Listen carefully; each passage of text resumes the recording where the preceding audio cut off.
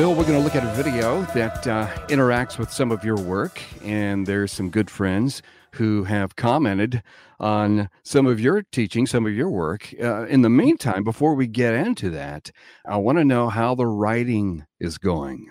Yes, I'm working on my systematic philosophical theology. I'm on the doctrine of God, and I have now begun to actually write on divine simplicity. There was an enormous amount of literature just to be read, Kevin, on this subject.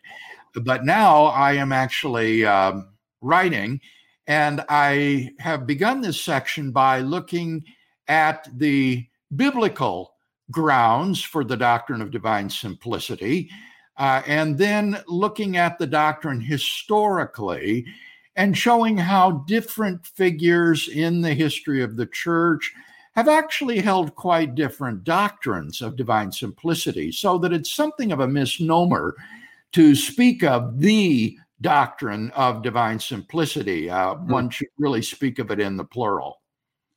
And the William Lane Craig Center. Well, we are now to the stage where we are in private conversations with different educational institutions in negotiations to try to affiliate the center with one of these. And obviously, I can't disclose the content of those conversations, but we pray that something good will come out of at least one of them, and that we will find an institution that wants to affiliate with the center. And in the meantime, part of our sustaining donor campaign this spring goes toward the costs of building this center, of paying for the company that is in charge of these negotiations. If anyone is interested in donating, please do, because this is going to reach future generations, and you can do that when you go to reasonablefaith.org. And Bill, I'm glad you mentioned divine simplicity, because that's what we're going to talk about today. All right. This is from a video from the podcast from Southern Evangelical Seminary in Charlotte. Adam Tucker and Dr. Brian Huffling are talking about divine simplicity, interacting with you. They mentioned a couple of things. First of all, they mentioned that you were on a panel discussion a while back discussing this topic. Yes, that's right. I think Richard Howe was on that panel, who is a professor at Southern. Bill, another thing that they said, and this was a long video, so we've cut it down.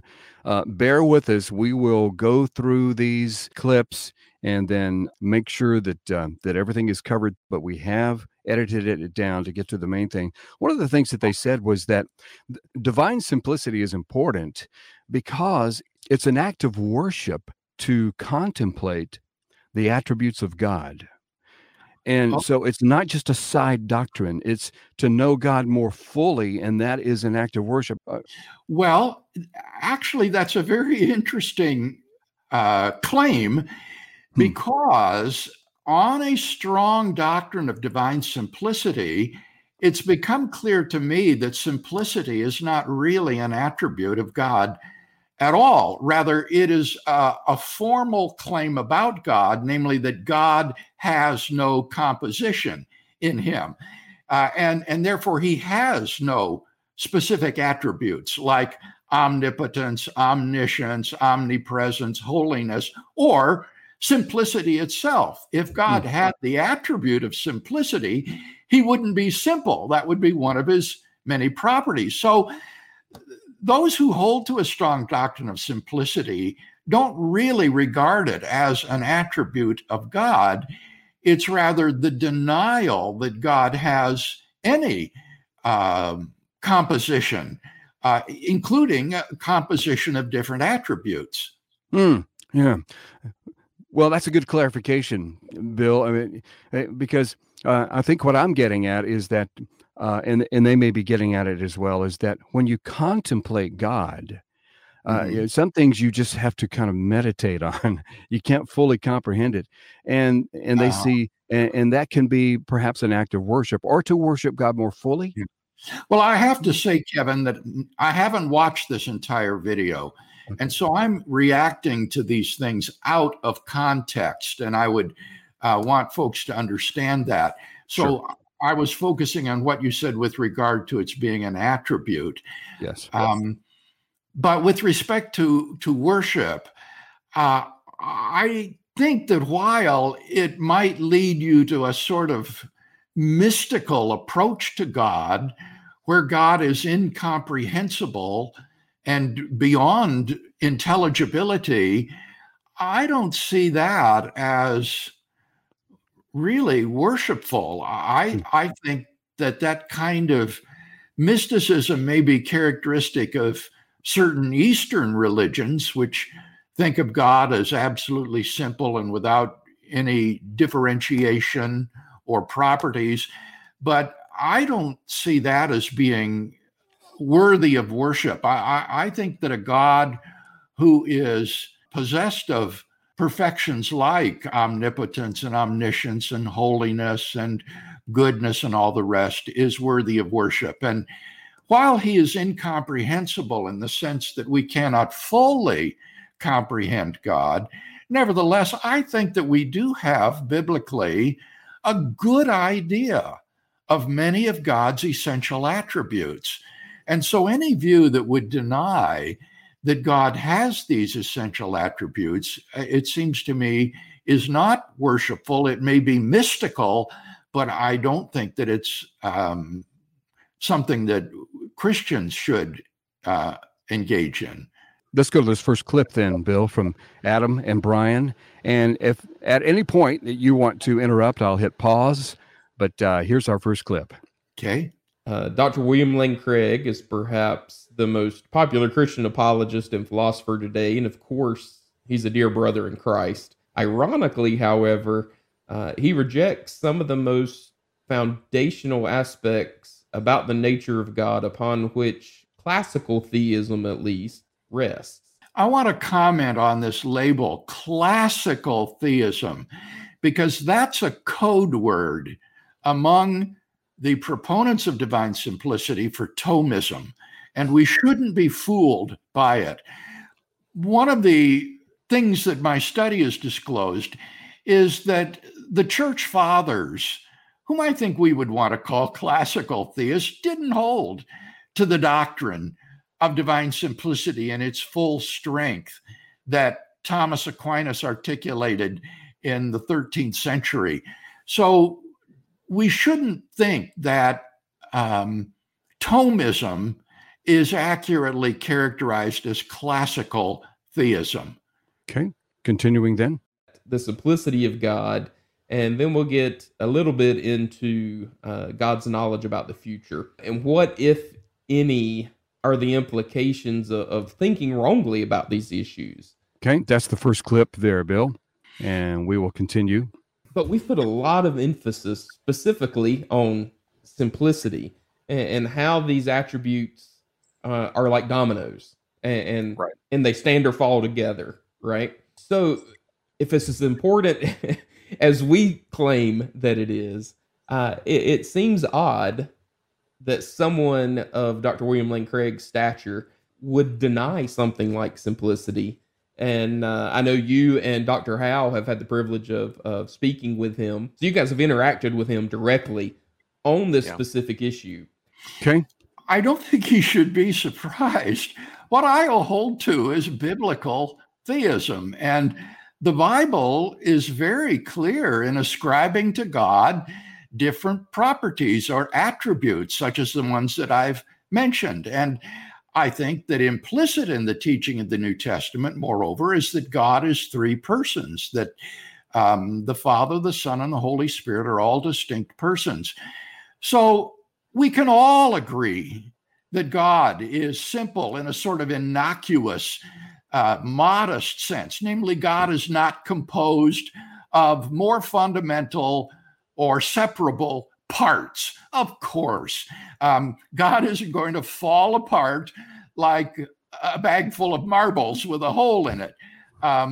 God is not composed of parts that can be separated. So God is indivisible or indissoluble. And if that's all you mean by simplicity, then it's unobjectionable. But these Thomist theologians have a much, much different doctrine of divine simplicity, at the center of which, Kevin, is the claim that God is identical to the pure act of being, that God's essence is just to exist. This is almost incomprehensible, but that is the claim, that whereas in the case of every other being, their essence is distinct from their existence, in the case of God, his essence just is the act of being. He just is to exist. And that's a very, very strong claim that goes far beyond anything that the Bible teaches. So it shouldn't be surprising that most Christian theologians today deny it. This is all based on a question of the week and then your response. So do you think he's fair in his... Yeah, I think he's fair as far as he describes the view. Uh-huh. I don't think he's very fair with the implications of the view. Maybe you'll get with that on that issue in a minute, so I don't want to jump the gun. But in terms of how he describes what Thomistic metaphysics looks like and how that plays into simplicity, I think he's fair on that point.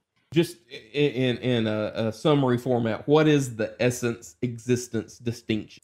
Okay, so when we talk about existence for Aquinas and a lot of Thomists, it's almost a common sense view of, well, if something exists, if it's real. And to be real in this sense means that it's mind independent. So if I picked up a pen from my desk, and I say this pen is real because the pen is actually there in existence, and it has its own being, in other words. We can talk about things, though, that seem to have a kind of reality that are not real in the same sense as the pen. Like, for example, a leprechaun. We can talk about a leprechaun existing in the mind, for example, but it doesn't mean that it is there like the pen is. So we can talk about the essence of what it means to be a leprechaun, and then we can talk about the essence of what it means to be a pen. But to know the essence of a leprechaun doesn't tell you whether it exists. It doesn't have necessary existence. So we can talk about leprechauns or fairies or whatever. So I can say what a leprechaun, or I can use the word leprechaun or unicorn, and people know what that means, but that doesn't mean that it exists. And so that distinction is, okay, well, we can discuss essence separate from existence then, in other words. Comments, Dr. Craig? My only comment would be that this distinction between the thing's essence and its existence is drawn from Aristotle. And in Aristotle, this is a conceptual distinction. You can conceive of the nature essence of something without knowing whether there is such a thing. But for Thomists, this is not simply a conceptual distinction. It is a metaphysical distinction. Thomists hold to what's called a constituent ontology, where things are made up of ontological parts. And for the Thomist, all creaturely things are composed of essence and existence. And these are metaphysical parts of the thing. And the claim then is that in God, there is no such composition of essence and existence. God just is existence subsisting without any sort of limiting or restricting essence to this or that kind of thing. So that's the real bedrock metaphysically of this view is there merely a conceptual or is there a real distinction between essence and existence? All right. Continuing to the next clip. And so things that actually exist other than God, things that are finite, have both a nature and actually exist. But because their existence isn't necessary, that they don't have to exist, they're separate. And Thomas, as Craig points out, wants to make not only a conceptual difference, and there is a conceptual difference, but there's also a real distinction that Aquinas talks about. That is between the pen or you and I and our actual existence. Because if there's no difference, then the very nature of the thing would be such that it exists necessarily. Well, God can be that, but nothing else would exist necessarily in a finite way, or it wouldn't need a cause. It wouldn't be finite. It would be a contradiction. And as we've said on previous shows, the difference with God is that his essence just is to exist. Right. His to nature be. itself is being. So our nature itself is not being. So we can lose our being. We can change. We didn't have being, quote unquote, until we were, conceived. So yeah, these things go together. My analogy really is like Legos. You got these different parts. And so, yeah, my son really likes Legos, and I did too. So they got this little Lego thing here, right? This little dog, if I can get in there. Well, you got to have these different parts put together by something else. Well, we can think of two of those parts as being essence and existence. Mm-hmm. Now, existence isn't a thing like God walks over and grabs a bucket full of existence. That's not what I mean at all. But we can think of it in those kind of categories. Legos and unicorns, Bill. There you've heard exactly what we were talking about. The presupposition is that the distinction between essence and existence is a metaphysical one, so that creatures are like those Lego parts that have these two ontological constituents that make them up. Their essence and their existence are active being, whereas in God, he has no essence. He's just the pure active being subsisting. And so that's the controversial metaphysical claim. And Thomas says nothing to justify this idea of a real distinction between essence and existence. Okay, a couple more clips. We can't know anything positive about God. I pretty much agree with that. I think Thomas would too. But Thomas himself would disagree that we can't say positive things about God, or that when we, quote unquote, see God in the beatific vision, that we're not learning anything about it. This is where I said the implications I don't think are very fair. And Craig said other things like in his time and eternity, that if simplicity is true, then God can't cause things because there's no relationship there, because that would be an accident, and that would make him not simple. If he says that God can't know or love, these are things that Aquinas clearly thinks that God does and can do, and also be simple. So there are a lot of things I agree with what Bill said there. For example, we are left with a great deal of agnosticism, and that's going to be the case, I think, with any view of God, because we're finite beings, and we're talking about an infinite being. Well, there's no way, even in principle, by definition, we're going to be able to understand an infinite being with our finite minds. So Thomism or no Thomism, simplicity or no simplicity, we're not going to be able to comprehend all of God. So at some point, in some way, there's going to be some level of agnosticism, which means we don't know everything there is to know about God, not about his existence, but about his nature. While I appreciate his candor, I think that the attempt to avoid the charge of agnosticism about God's nature by saying that we're all committed to a degree of agnosticism is completely overblown. I think that we have a good, accurate knowledge of many of God's essential properties, and therefore know what God is. But on Thomism, you cannot know what God is. You cannot know his nature, even in part.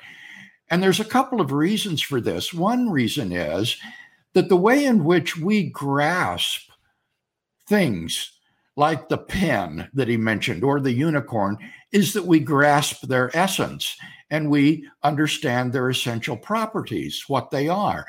But with God, you see, he doesn't have any essence other than his pure active being, which is incomprehensible.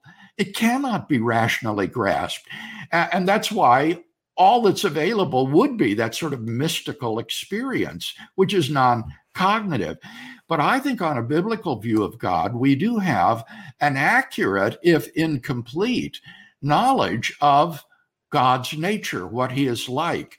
And I think this is the most objectionable thing I find about Thomism, is the profound agnosticism about who or what God is that it leads to. Now, in terms of the claim that God does not cause things, love things, or know things, that's not an objection. That's Thomism. That's what Thomas Aquinas affirms.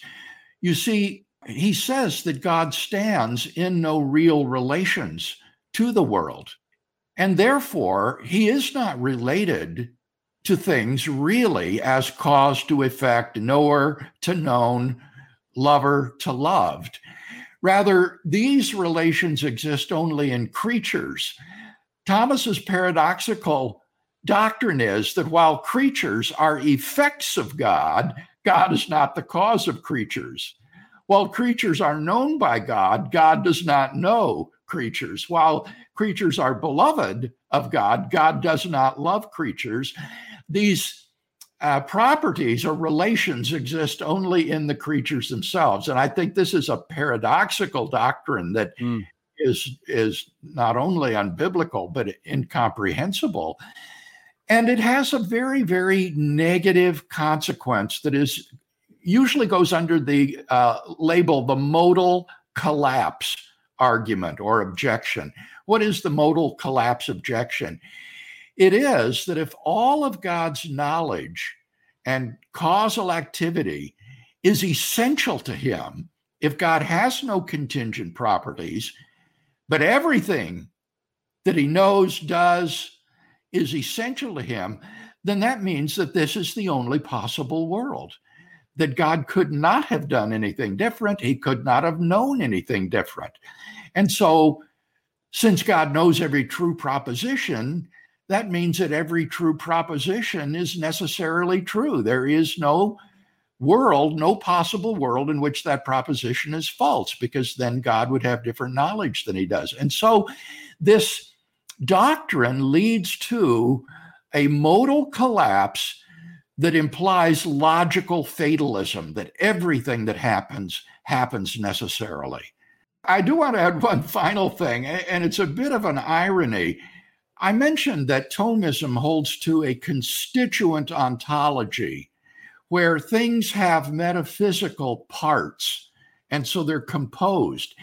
I reject a constituent ontology. I don't think there are such things as metaphysical parts. So, for example, if the dog is brown, I don't think that brownness is an ontological constituent of the dog. If an elephant is big, I don't think that bigness is an ontological constituent of the elephant. I think there's a brown dog and a big elephant, but I don't think that there's something brownness or bigness that is a metaphysical part of those animals. So, in a sense, I actually affirm simplicity. In contrast to the Thomist, I don't believe in ontological constituents. And so the difference between me and the Thomist in that respect is that I think that everything is simple, not just God. Nothing has these sort of metaphysical parts. But that doesn't prevent us from having a true and accurate knowledge of brown dogs, big elephants, and an omnipotent, omniscient, holy, and eternal God.